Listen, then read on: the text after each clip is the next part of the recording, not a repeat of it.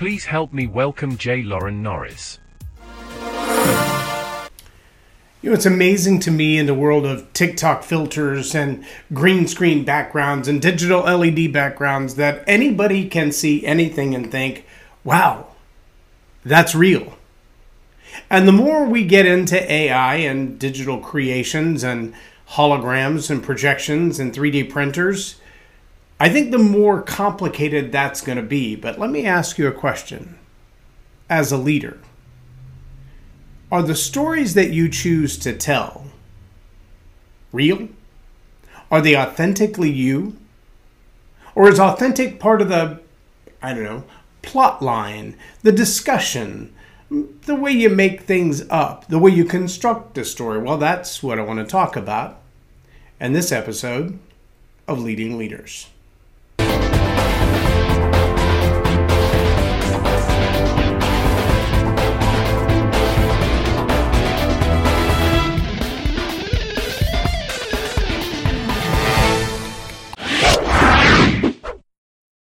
I'm J. Loren Norris with Leading Leaders Podcast, and I can tell you there's a whole lot of difference between authentic and offensive. I can also tell you there's a whole lot of difference between authentic and manipulative. I mean, you probably heard the phrase, put me in a good light. Let me show you how simple that is.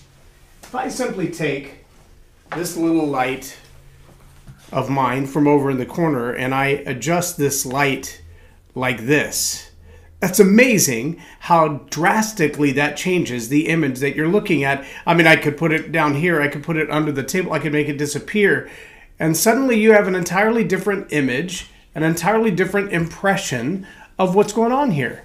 And it's amazing how easy that is just by moving one light fixture. It's amazing in the course of a story how moving one line, one sentence, one argument, it has the same effect. It changes the way you see the entire presentation, how things are lit up, how they're exposed, how they're brought to light. See, these are all phrases that we talk about when it comes to articulating our ideas and telling the stories that we tell, whether it's to promote our business or promote our book or promote ourselves. And in each one of those different illustrations, the metaphor of the light, we apply things a little bit differently. Now, the irony is, I don't know if you know this or not, I didn't know it until today, specifically that in 1917, the word public relations came along. It was right after World War I, and as the world began to look at war from a different perspective, the idea of sending journalists with the soldiers into the combat zone, that's a new idea, but see, it allows people to understand the power of the war, to understand the necessity of the war, to invest in war bonds, to buy those things which help us grow the military-industrial complex. And if you think back to all of the people through the course of our American history specifically, who have said, if there's anything we should fear, besides fear itself, it's the military-industrial complex. Because the war machine thrives on combat. It thrives on conflict. It thrives on death. Well, that's a pretty strong indictment. I mean, I thought the purpose of our military was to protect our freedoms. I thought the purpose of our military was to defend us. Now, you can see really quickly how simply changing the light changes the entire story.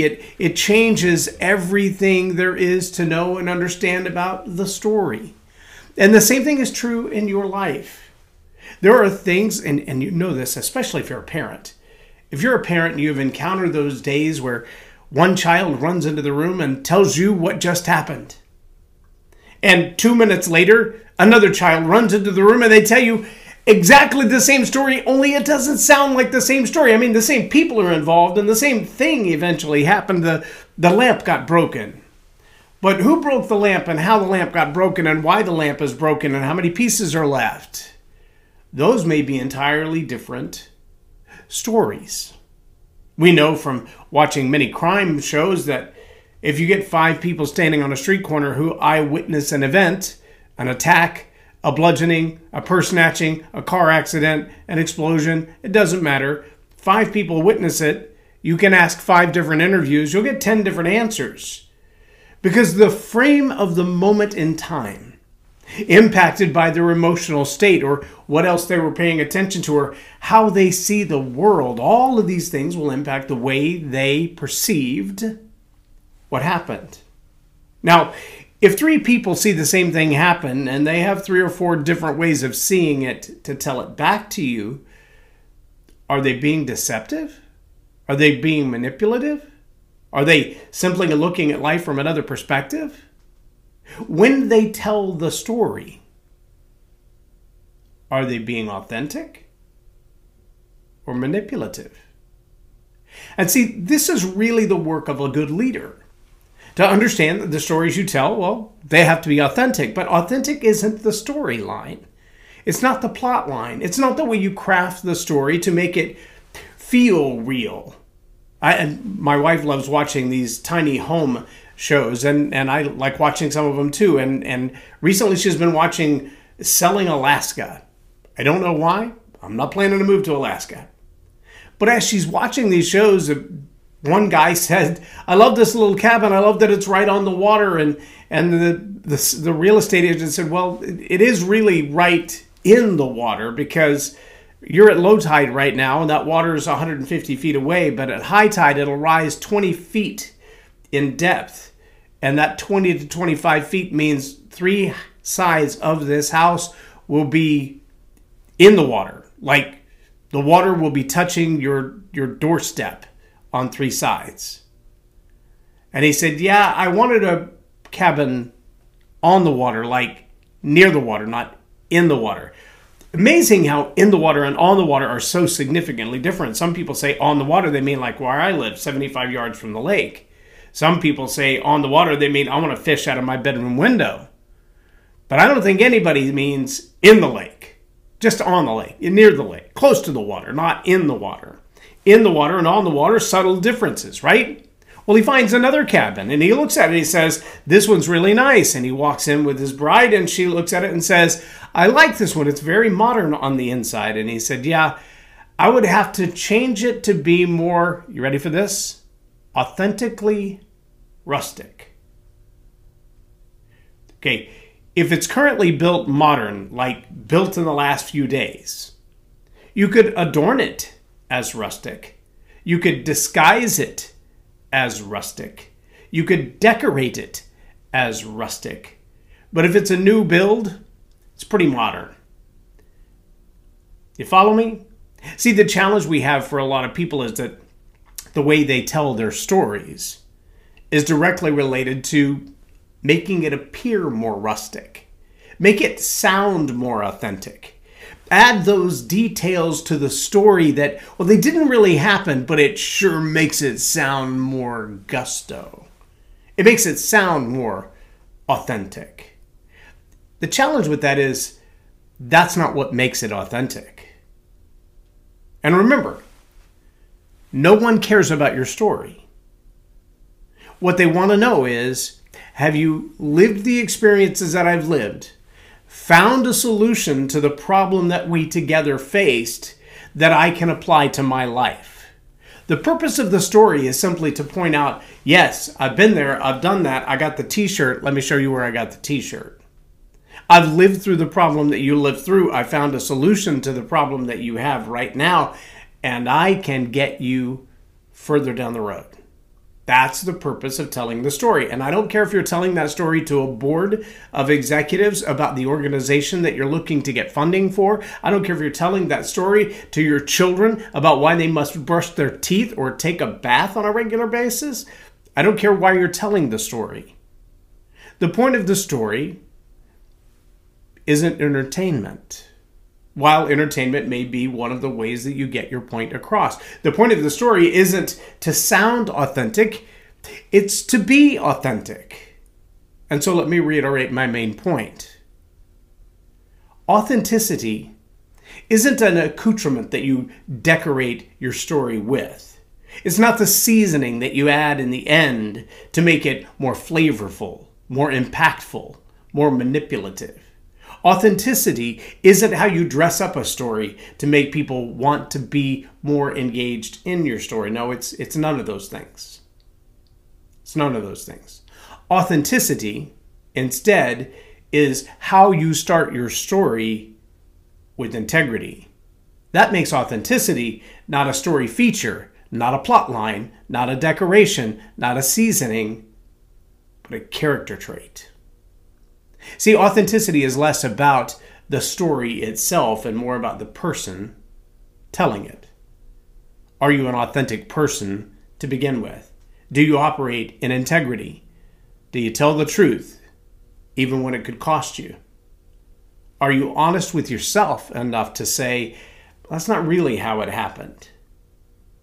See, that's one of the challenges when you have multiple kids telling the same story and none of the stories line up. Well, why don't they? Well, because they're all telling the story for their own benefit.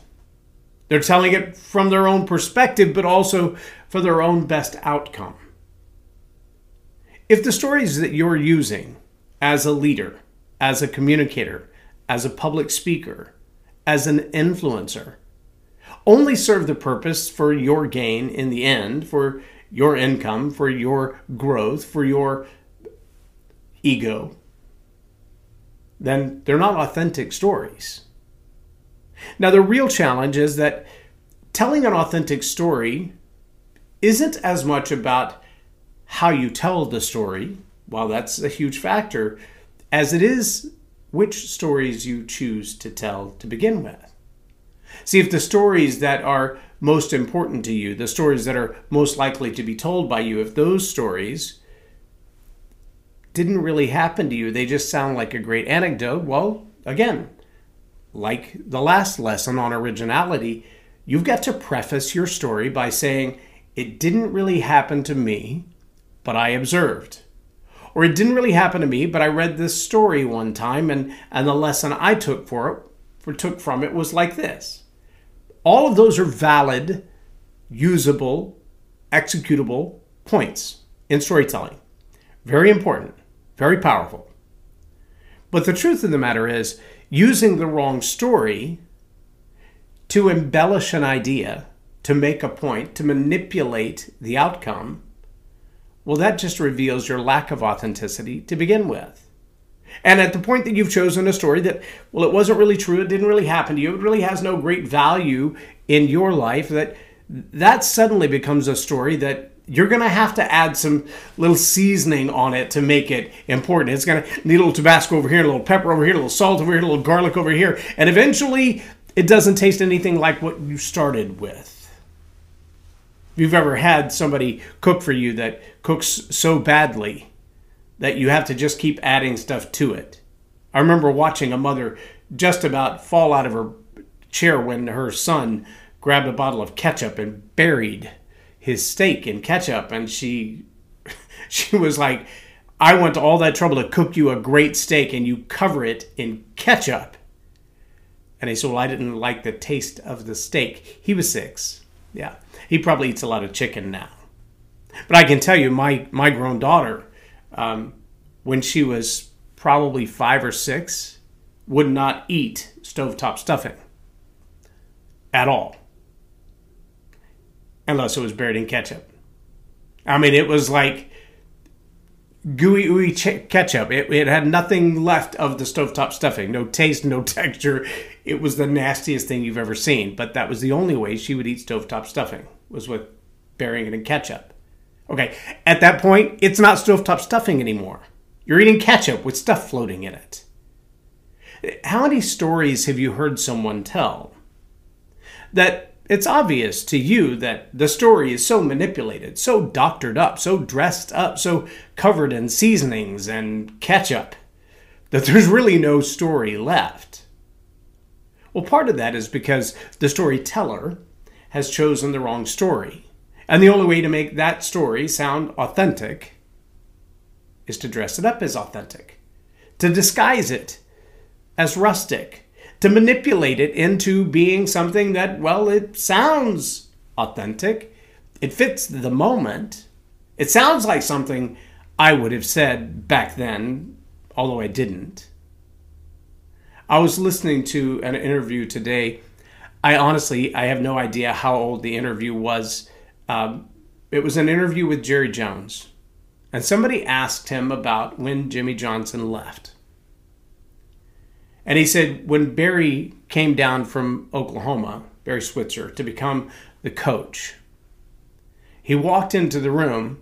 Now, you got to realize, too, Barry Switzer had coached both Jimmy Johnson and Jerry Jones in the past when they both played at Arkansas. I believe that was where they played at the time. And Barry walked in the room and he looked at Jerry Jones and he said, where's Jimmy? He said, yeah, Jimmy's gone. He said, we're getting back in here. I need to sit you two boys down and have a conversation. And he said, no, he's gone. He said, how could you have messed this up so bad? And he used a different word. Now, I don't know if this conversation that was being recorded as I'm watching it was 2 years ago or 12 years ago or 15 years ago. I don't know. The conversation in its reality took place back in the 90s, so well over 20 years ago. And in that conversation, Jerry said, that's when I knew I messed up. When Coach Barry came in and said, where's Jimmy and what have you two done to mess this up? That was after they'd won their second Super Bowl, but they couldn't put up with each other anymore and decided to part ways.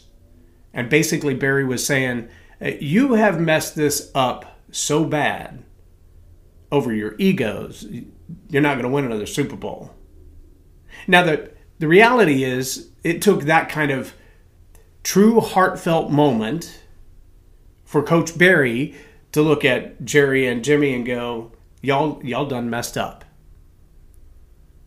Now, looking back 20 years, 30 years, however many years it's been, has there been a moment in your life where you could look back and say, it dawned on me that I really messed up? I made the wrong decision in a career. I made the wrong decision in an automobile. I made the wrong decision in a relationship. I made the wrong decision in buying a house or not buying a house.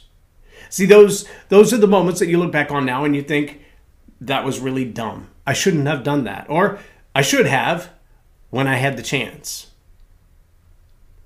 And I want you to know that right now, authentic doesn't mean dressing up that story until it sounds good. Jerry Jones has had many years without Super Bowls. Jimmy Johnson is still in the game. He can still coach. He can still watch it happen. He can commentate on it. Been doing that for a while too, making good money at that without having to get out on the field every day. But see, the expertise didn't go away, just the relationship. If you're being honest with yourself, if you're being authentic, you got to look back on that and go, I made a mistake then. And it cost me right away. But how much more has it cost me since then? See, that's the truth of authentic. Authentic is that integrity that says, man, I really messed this up. And it's had a long run of bad experience. But authentic may also be the best decision I ever made was. It's not easy to be authentic any more than it's easy to have integrity. In fact, those two things are so directly tied, it's almost impossible to separate them. Integrity, I think the best definition I've ever heard of integrity is what you do when nobody's looking. Are you the same person when you're by yourself as you are when you're hanging out with friends? I learned to play pool from an old guy who used to work in the apartment complex that I lived in. I worked nights, and so during the days I'd come and hang out in the little country, they call it a country club, the clubhouse of the apartment complex. And there was nobody else there but just me and a pool table. And I would bang the balls around and I had no idea what I was doing. And when John found me, he was like, you don't know this game very well, do you? And I held a pool cue like this, like a clothesline pole, not like a pool cue. And he taught me how to play. And I got pretty good. In fact, I got good enough at one time that I traded my car for a pool cue. Then I played in the national championships. I got pretty good. But I remember early on when John would tell me, you don't have any idea what you're doing. And it was hard to hear that. It was hard to play in a way that I didn't know what I was doing. I also remember him watching from afar.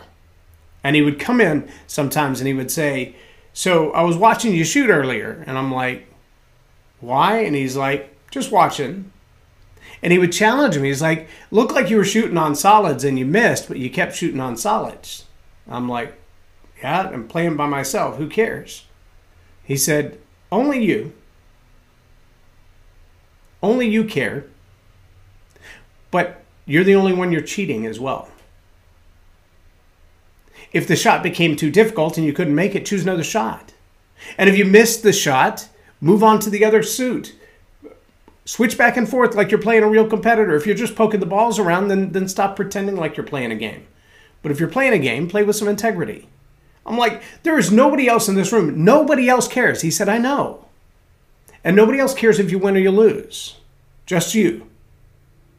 And when you cut the corners, the only one you're cheating is you. That's integrity. When you cut corners, the only one you're cheating is you. When you fail to be authentic in the story that you're telling, the only one you're cheating is you. The outcome, the results, the impact that you could have with the story that you've chosen to tell, you're just cheating you. For now. But see, I went on to play in leagues and teams and tournaments where at one time, my spouse, my wife played on the same league that I played on. Her handicap was a huge advantage to us. But if I cheated then, it wasn't just hurting me, it was hurting the entire team. The same is true of your story. If the stories that you're choosing to tell don't have integrity, because you don't have integrity, they don't have authenticity, because you don't have authenticity. You can't dress them up enough. You can't put enough seasoning on them. You can't paint a story well enough to make an unreal story sound authentic. You just can't. And the ability to manipulate a story is becoming easier and easier. The ability to fabricate even a video like this. It's just easier and easier and easier. You can use all kinds of fake things. Fake backgrounds, fake backdrops, fake scenes of calamity behind you. I love watching Whose Line Is It Anyway? And they put a disaster scene behind them and they have to figure it out. That's pretty fascinating to me. But it can be faked so easily. Deep fakes are a common thing. They can't really be afforded in leadership. If you're a communicator, if you're a leader, if you're an influencer who genuinely plans to transform other people's lives, then choosing stories that you have the courage, the tenacity, the will to tell with full integrity, even if it doesn't put you in the best light.